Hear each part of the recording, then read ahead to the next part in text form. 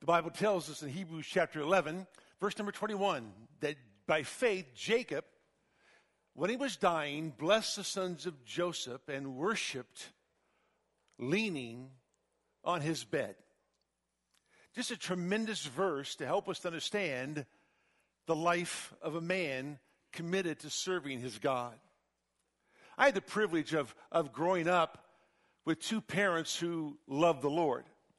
That's a great privilege. If you have parents that love the Lord, that's a great thing. And you know, my father, growing up, never taught me how to study the Bible. He just taught the Bible and studied the Bible. Growing up, my father never taught me how to pray. But growing up, I always saw him praying. My father never taught me how to love my wife. He just spent his whole life loving his wife.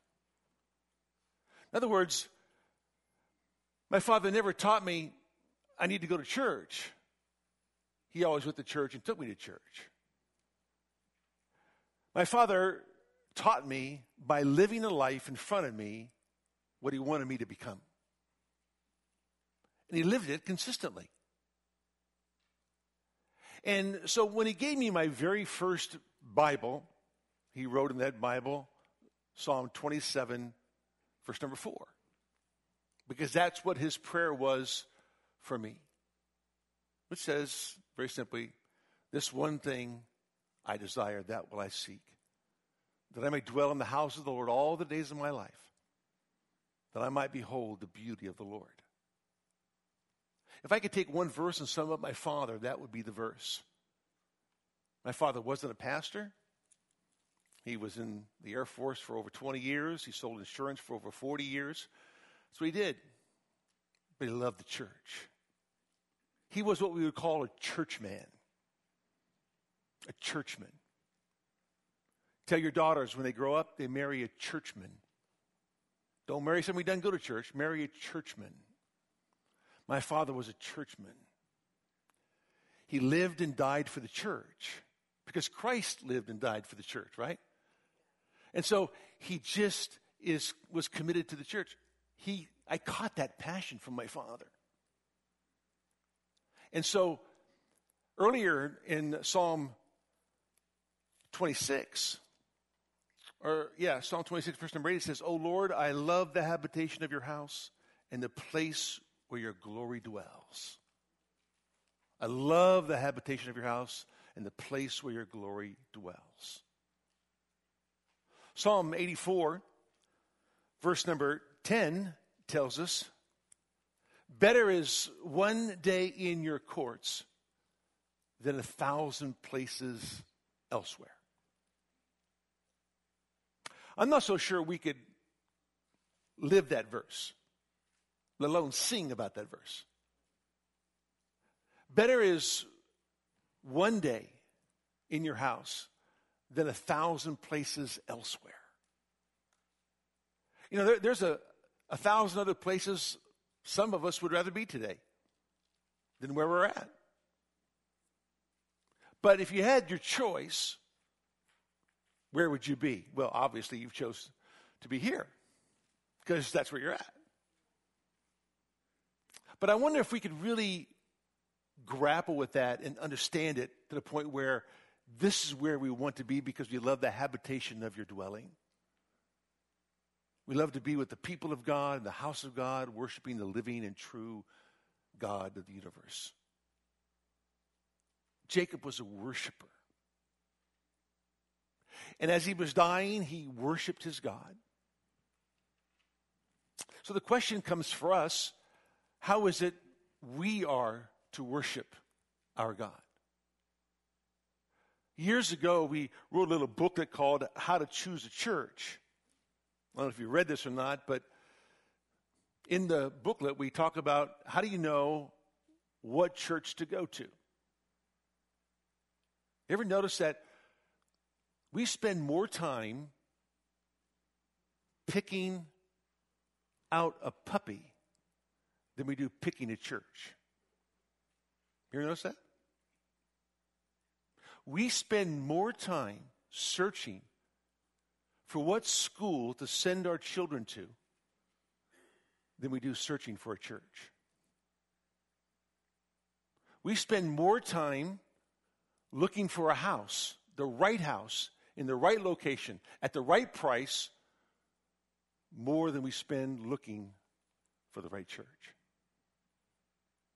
In other words, we spend so much time doing things that don't last, instead of doing the one thing we need to be doing in finding the right church for our family to worship, to serve, to glorify the living God. Because where you choose to go to church speaks volumes as to your future. So we tell you that you choose a church based on the fact that the Word of God must be paramount. And number two, the worship of God must be passionate. Passionate worship stems from a church whose priority is the Word of the living God. So we write about that in the booklet to help you understand how do you know what kind of church you need to go to. Because your choice of church does so much in the life of your family. I am so glad that my father taught me about church, because he lived church. And I'm so glad that he modeled for me what it meant to be involved in the church. He loved the church of Jesus Christ. Jacob was a true worshiper. He worshiped the true and living God in a unique and special way. And so we began 2 weeks ago, before Resurrection Sunday, talking to you about his worship, to give you some principles from his life on how he worshiped the true and living God. So we told you last time that true worship initiates in a retreat from the world. It begins because I've left the world. I can't hang on to the world and truly worship the living God. That's why the Lord said in the book of Exodus, the 20th chapter, we read to you before, I am the Lord your God who brought you out of the land of Egypt, out of the house of slavery. This is what I've done. You shall have no other gods before me. You shall worship only me. I'm the God you worship. Because of what I've done for you, you worship only me. Because I brought you out of the world, worship me, honor me, glorify me. Jacob left the world. That's why the Bible says in Hebrews chapter 13, those famous words about the patriarchs, that they all died in faith without receiving the promises, but having seen them and having welcomed them from a distance, and having confessed that they were strangers and exiles on the earth. For those who say such things, make it clear that they are seeking a country of their own. And indeed, if they had been thinking of the country from which they went out, they would have had opportunity to return. But as it is, they desire a better country, a heavenly one. That was Jacob. You can't worship the Lord and be a part of the world. But we love to bring the world into the church, so our church can be relevant to the world. God doesn't want the church to be relevant to the world. He's called the church out of the world, to be separate from the world, to be distinct from the world. And Jacob knew that. In fact, Jacob was so concerned about the world. In Genesis chapter 46, he was even reluctant to go to Egypt to see Joseph when he found out he was alive. Why? Because his father Abraham went down to Egypt, and that was the wrong thing to do. Because Egypt is symbolic of the world. And Jacob knew that. So God had to tell him, Jacob, you go down to Egypt, and I will be with you. Don't be afraid to go. I will be with you. He had to wait for God to tell him to go before he went to Egypt, because Egypt represented the world. Even though his son was there, that he thought was dead, Joseph. That's how separate Jacob wanted to be from the world. True worship initiates with a retreat from the world. Number two, true worship effectuates in a revelation from God. True worship effectuates in a relationship with God. In a revelation from God. In other words, I can't worship God unless God reveals himself to me. That's why worship is defined as the proper human response to divine revelation.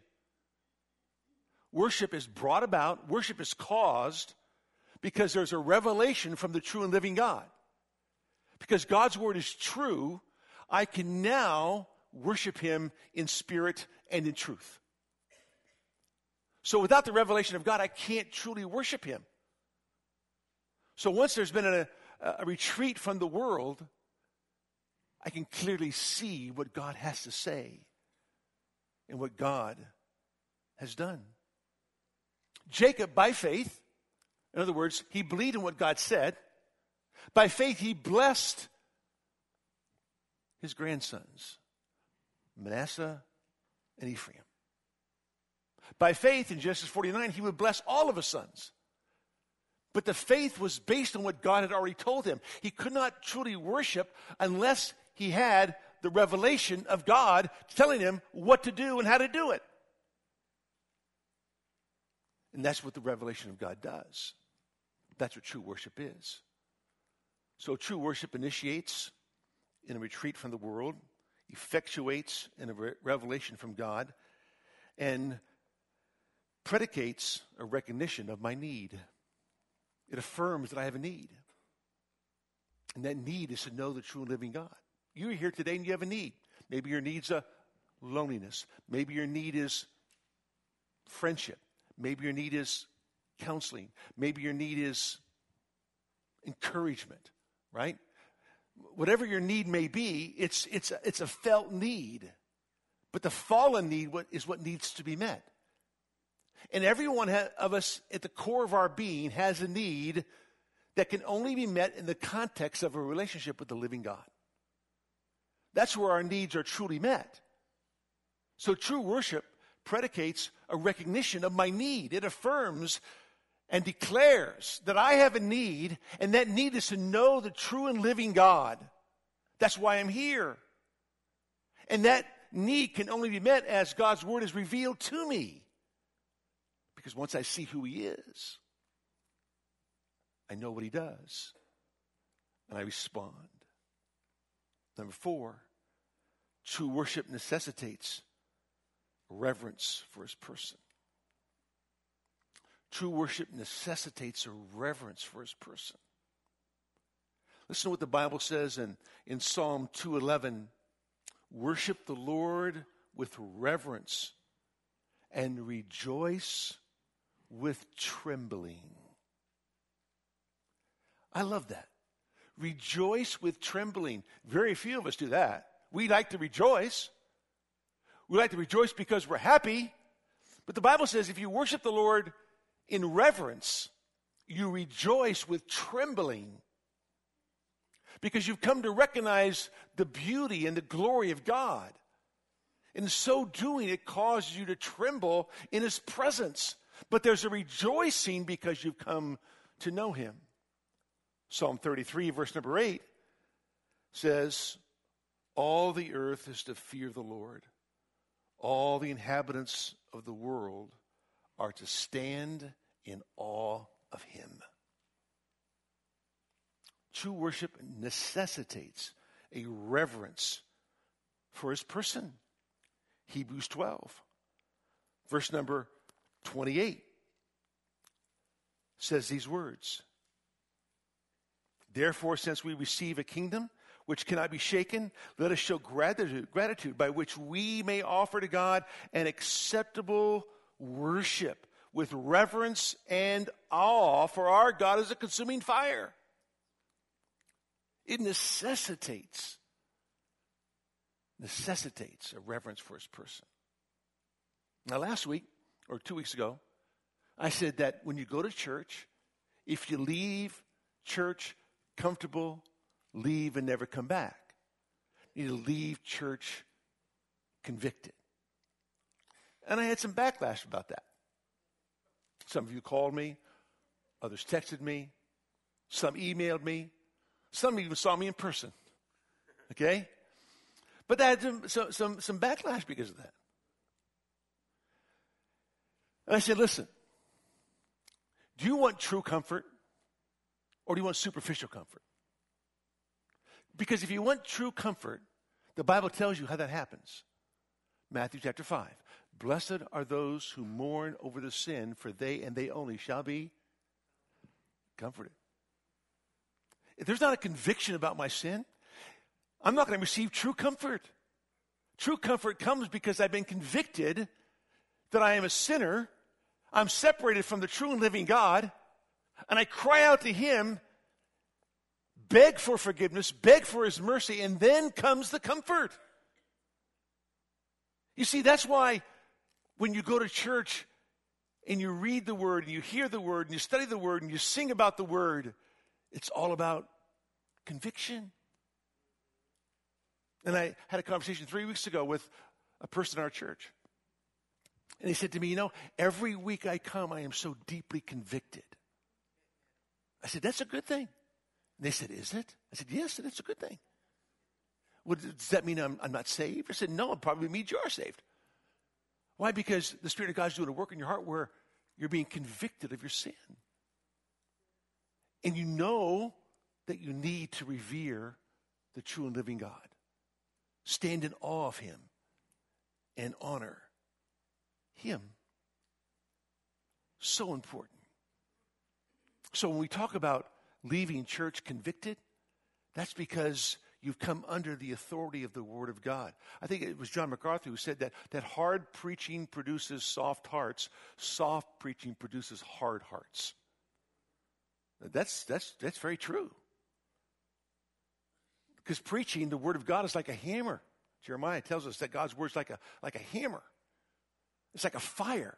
It crushes the soul. So when the Word of God is preached and the Word of God is open, it should be like a jackhammer on your soul.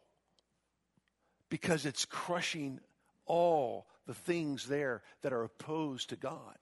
And you're coming in the convicting work of the Spirit of God. How important is that? It's a reverence for God. It necessitates a reverence for God. Number five. True worship emanates in a response to my Lord. True worship emanates in a response to my Lord. You see, well, how do I know I've worshiped? I respond. True worship is the proper human response to divine revelation. When you leave today, you should leave knowing how to respond. You should leave knowing what to do. You should leave knowing how to do it. Why? Because you come face to face. You've encountered the true and living God. And that's the way Jacob was. Jacob understood that he needed to encounter the living God, and in so doing, he would respond. Did he always respond properly? No. Did he always respond quickly? No. But he always responded ultimately. He did. It took him a while sometimes. He would wrestle with God in Genesis chapter 32, right? Because he wanted God to bless him, and he was kind of bullheaded, but he wrestled with God, and that became an impetus, an open door for him coming to know him all the more. And the Lord said, I'm changing your name. You were Jacob, but now you're Israel. You have strove against man and against me for so long. Now you're going to let me strive for you. That's what the name Israel means. God will strive for you. And God had touched his socket, so he would limp for the rest of his life. And that limp would always be a reminder that he was dependent upon the God who would strive for him. So he limped for the rest of his life. So he would never forget that God was going to strive for him. But it necessitated a reverence for his God. And that reverence emanated in a response to his God. You see, we come to know the true and living God, and as we do, we respond because we want to be like him. We want to honor him. We want to magnify his glorious name. Psalm 40, verse number 8, I delight to do your will, O my God. Remember in Genesis chapter 28, after the Lord had shown him the staircase to heaven, and he'd seen the gate, he says, now I know the way to heaven. And it says that the stone which I have set up as a pillar will be God's house, and of all that you give me, I will surely give a tenth to you. He responded. He responded to God by how? By giving back to God. You know, have you ever been to those churches where they don't take an offering, but they have a basket in the back that you can dump it in on your way out? That is so irreverent. That is so wrong. Why? Because the offering is the apex of the worship service. It's an opportunity for me to give back to God all these. I'm recognizing God's in control. I'm recognizing all that I have is from God, and now I just look to give to him. And so as I sing songs or listen to a song being sung, it's all about a meditation upon God and thanking him for what he's done. But to kind of dump it in the back on the way out, kind of like after the service is over, no. That's not how it's done. That's not how you do it. It doesn't mean that we always do it right, but the focal point is like we're giving to God. We're going to honor God here. We're going to worship his name. And part of that worship is, Lord, I recognize who you are, what you've done, and Lord, I just can't wait to give back to you. That's why the Bible says the Lord loves a cheerful giver, a hilarious giver.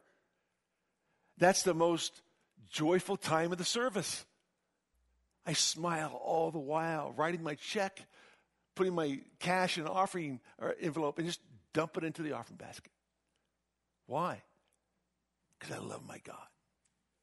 Here was Jacob. There was a response.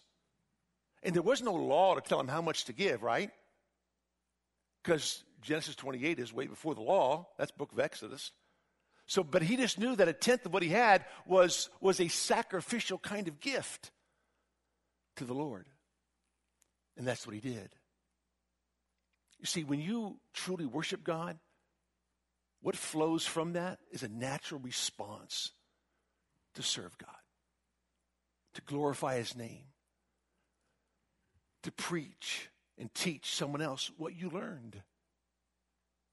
Because you want to respond to how God has taught you on that day and what you've learned about him. Worship is honor paid to a superior being. Psalm 29, verse number 2 says, ascribe to the Lord the glory and honor due his name. I told you a couple of weeks ago that when you come to worship, you always come in with a yes. Yes. I come through the doors, yes, Lord. Whatever I hear today, yes. Whatever you have for me today, yes. So the sermon's on forgiveness. So it's, yes, Lord, I will forgive those who have sinned against me. The service is on mercy. Yes, Lord, I will extend mercy to those who need mercy. The message is on giving. Yes, Lord, I will give to you out of the abundance of what you've given to me. It's always yes, yes, yes. It's never I'll think about it. It's never I'll pray about it. I'll just do it. Why? Because true worship emanates in a response to my Lord. So Jacob lived his life. God says, I want you to bless Ephraim over Manasseh, the secondborn. So Jacob says, okay, I'll do that. God says, I want you to bless Judah this way. I want you to bless Joseph this way. I want you to bless Reuben this way. So that's what he does. But he can only worship by faith. He can only worship as he responds to what God says with a yes. What Isaiah say? Here am I, Lord. Send me. I'll go. I'll do it. Whatever you want me to do. That's true worship. So true worship initiates in a retreat from the world, effectuates in a revelation from God, predicates a recognition of my need, necessitates a reverence for his person, emanates in a response to my Lord, and facilitates my relationship with others. True worship facilitates my relationship with others. Listen, how you worship determines how you interact with other people. Because if worship is the proper human response to divine revelation, once God has revealed to me, I know how to respond to you. See? And so true worship is going to facilitate my relationship with you.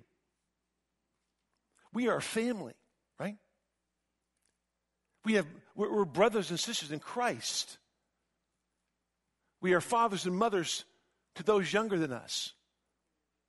We are a family of God. We gather together as a family. As we hear God speak to us through His Word, then we know how to interact one with another. That's why in Hebrews 10, 24 and 25, it says, as you see the day drawing near, right? Don't forsake the assembly of yourselves together as some have. But stimulate one another to love and good deeds. Motivate one another. Spur one another on. Well, when you gather together as an assembly to worship God, what happens is that there's this stimulus that happens on the inside of me because the Spirit of God's at work in my soul, right? It's at work in my soul to such a degree that I'm able to say, okay, Lord, what do you want me to do with this person or that person? We should have the best relationships right here. That's what worship does. Remember what Solomon said in the book of Ecclesiastes, chapter 5? He says, guard your steps as you go to the house of God. Protect your steps. Watch over your steps as you go to the house of God. Drive safely.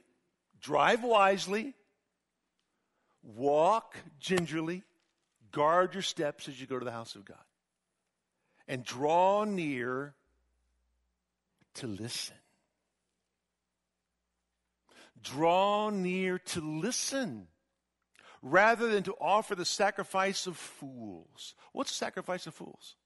Those are people that come and have no care to do what they hear. They'll make a sacrifice, a superficial one, but it's a sacrifice of fools because they don't draw near to listen. You know that listening is an art? When you worship, listening plays a major part in the worship service. How you hear is important. That's why Jesus said, be careful what you hear, be careful how you hear, be careful when you hear. Why? Because all that's important. That's why Jesus always said, have you not read? Have you not heard? Why? You should have heard this. You should know this. When you come to the house of God, when you come to worship God, you draw near to listen. To listen. But some of us can't do that. Or we don't want to do that. Right? Always remember that in the multitude of words there wanteth not sin. Book of Proverbs. Right? In the multitude of words there wanteth not sin. People who are always talking are covering their sin. That's why they always talk. Their sin, insecurities, and they're covering up. But you can't do that when you go to church. You go there to listen. Because you want to hear what God has to say. So when you sit there, right, you got to be tuned in. When you sit there, you've got to say, okay, Lord, what is it you are saying to me today? Because you see, we find ourselves listening for our spouse, don't we? Honey, do you hear this? This is for you. Okay? You need to hear this. Or we tap our children on the shoulder. All right, this is for you. Do you hear this, son? But no, it's for you. If that's you, it's really for you and not for them. But you think it's for them. But it's not. It's for you. You haven't drawn near to listen. Because God speaks to every single one of us. He goes on to say this: do not be hasty in word or impulsive in thought to bring up a matter in the presence of God. I think that's so cool. Don't be so quick to bring up your need in the presence of God. Why are you so quick to do that? Just listen. And that says, for God is in heaven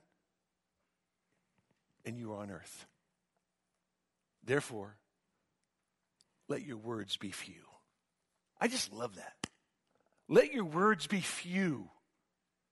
Listen to what God has to say. Because I am going forth to revere him, to honor him, to respond to him. And as I respond to him, I realize that I'm responding to the brothers and the sisters in the room, the church family, the people that God has given me to love and admire and serve and honor. That's why worship always facilitates my relationship with others. For Jacob, it did with Esau. For Jacob, it did with Joseph. For Jacob, it did with the sons who lied to him about Joseph. You see, Jacob's whole relationship with his family stemmed from how he worshiped. Because as he listened to God and followed God, he knew how to address his boys and talk to them about their future as it pertains to God. Next, true worship stimulates true religion within and without the body of Christ. In other words, it stimulates true religion, not a false religion, but a true religion within the body and outside the body. Remember what James says? True religion, undefiled before the Father, is this: as you visit the widows and orphans in their affliction and keep oneself unspotted from the world. Well, true worship is going to stimulate true religion. Not false religion, not hypocritical religion, but true religion. Within the church and outside of the church. Why? Because you see, as I come to worship God and see him and revere him, I come to see him for who he is. And now I want to reflect that glory as I minister to other people. So if God is merciful, I want to be merciful. If God is compassionate, I want to be compassionate. If God is patient, I want to be patient. If God is loving, I want to be loving. If God is a preacher, I want to be a preacher. If God is a teacher, I want to be a teacher. I want to be like God. I want to magnify the glory and honor of God. Let there be glory in the church, Paul says in Ephesians chapter 3. Let there be glory in the church. In other words, let God's glory be seen within the church. In other words, let God's beauty be seen within the church. Let God's person be seen within the church. Why? Because as we grow together, we leave emanating all that we've seen, heard, and done to those in the outside world, that they might see and come to understand the true and living God. Jacob was a man who realized that his life needed to be true in line with the Word of God. So by faith, he would bless the sons. By faith, he would worship. He did his whole life living by faith, believing in what God said. So it caused him to live a true and pure and holy life. It took him a while to gain his footing on that, but he did. And if we had time, we would spend weeks going through the life of Jacob, because there is so much in detail in his life. I'm just kind of trying to give you just a sketch, an overview, because this man was a true worshiper. But this is how he lived his life. And so, there's always this desire to make sure that I put God on display. True religion is not hypocritical. True religion is genuine. True worship is genuine. It's from the heart. You worship God in spirit and in truth. You worship God from the inside out. That means in the spirit, it must be clean. It must be committed and consecrated to God, sold out to God. That happens because I know the truth of the living God. I want to honor the true and living God. That's what it does. That's true worship. Next, true worship anticipates the return of Christ. Now, Jacob wasn't anticipating the return of Christ. He was anticipating the coming of Christ, right? The coming of the promised seed. He lived in anticipation of that.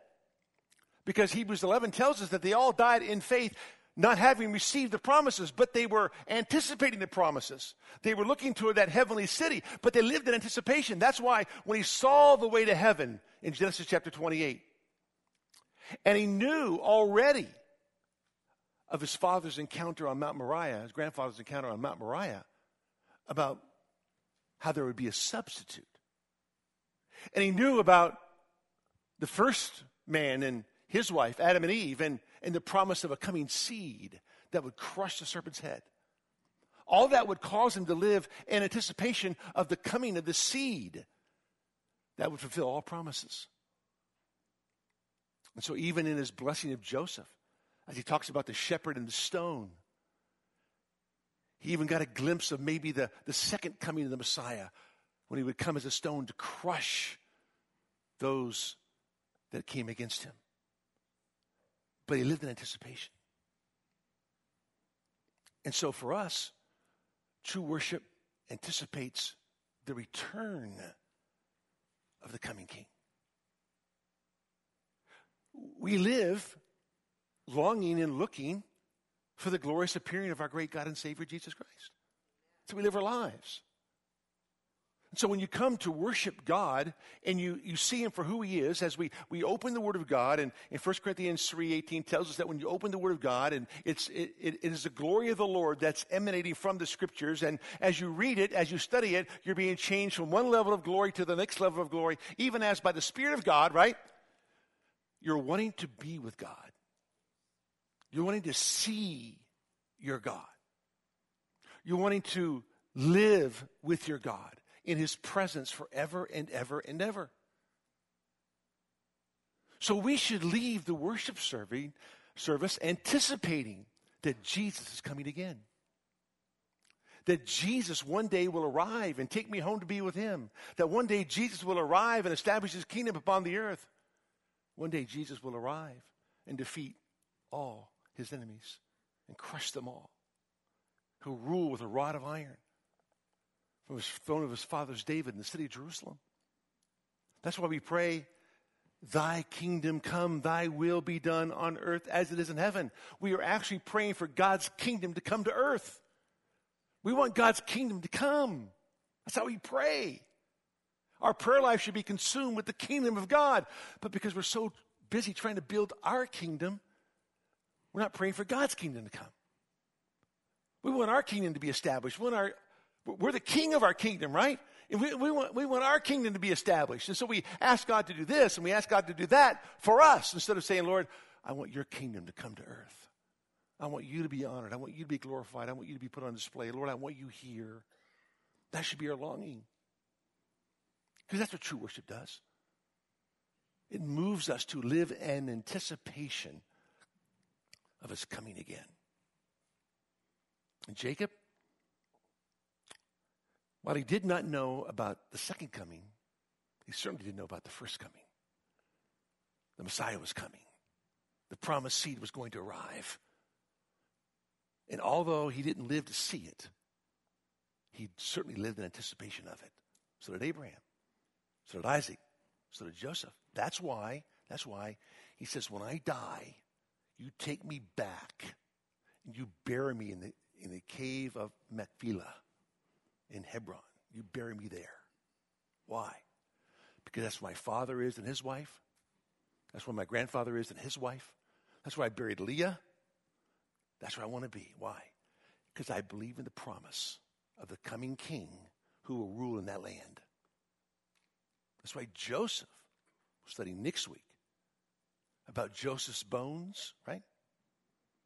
Joseph said, when I die, take my bones back with you to Canaan. Because Joseph believed in the coming promise of the arrival of the Messiah who would rule and reign in the promised land, the land of Israel. That's why we're so big on Israel. That's why we're so big on the promises that God gave. That's why they're literal promises. You mean to tell me that Abraham believed in a promise that will never happen?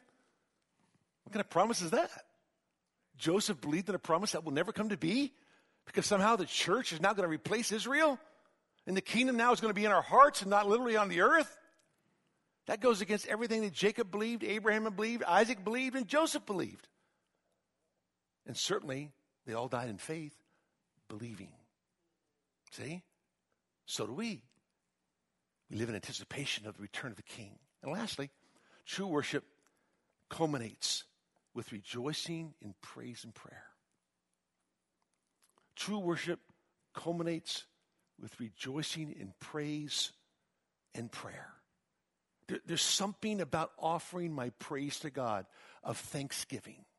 Lord, thank you. Thank you. The gratitude of the true worshiper speaks volumes.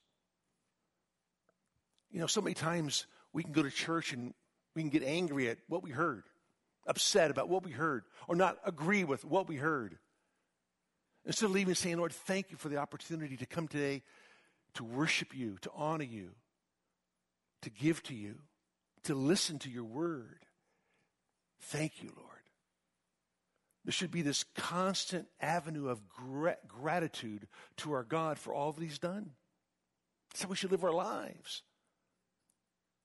And true worship will culminate in praise and prayer. Lord, now I know how to pray.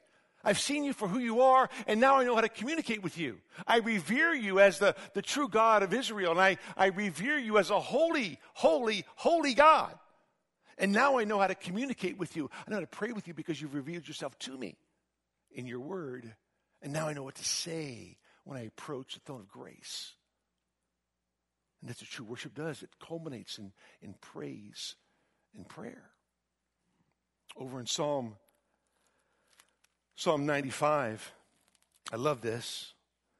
Oh, come, let us sing for joy to the Lord. Let us shout joyfully to the rock of our salvation. Let us come before his presence with thanksgiving. Let us shout joyfully to him with psalms. For the Lord is a great God and a great King above all gods. We should shout for joy. We should sing praises to his name. We should commit all of our life to him for who he is. And Jacob wasn't a singer. He wasn't a musician. That's obvious. But he was a worshiper. Because he wanted to hear what God had to say. And he was more than willing to respond to all that he said. I wonder if you're that way. I wonder if you're here today willing and wanting to respond to the word of God. And say, yes, Lord, I'm here today to do whatever you say.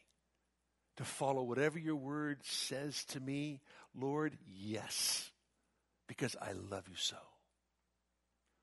That was Jacob. So Jacob, by faith, as he was dying, would bless the sons of Joseph, worshiping while leaning on his bed. Just one verse says so much to you and me today. May we learn to live by faith and not by sight. Let's pray. Father, we thank you, Lord, for the opportunity you give us this day. For truly, Lord, you are a great God, and truly, Lord, you are worthy of praise. We thank you, Lord, that in the assembly of the righteous King reigns. We are here today, Lord, for you to work in our lives, to deal with whatever is in our lives that would hinder our relationship with you. That, Lord, we might worship you all the more. That we might live for the glory and honor of our King. We love you, Lord. May we leave today energized to serve only you, for you are the King that we serve. We've been bought with a price, and that price is the precious blood of the Lamb. And for that, we will always be grateful. In Jesus' name, amen.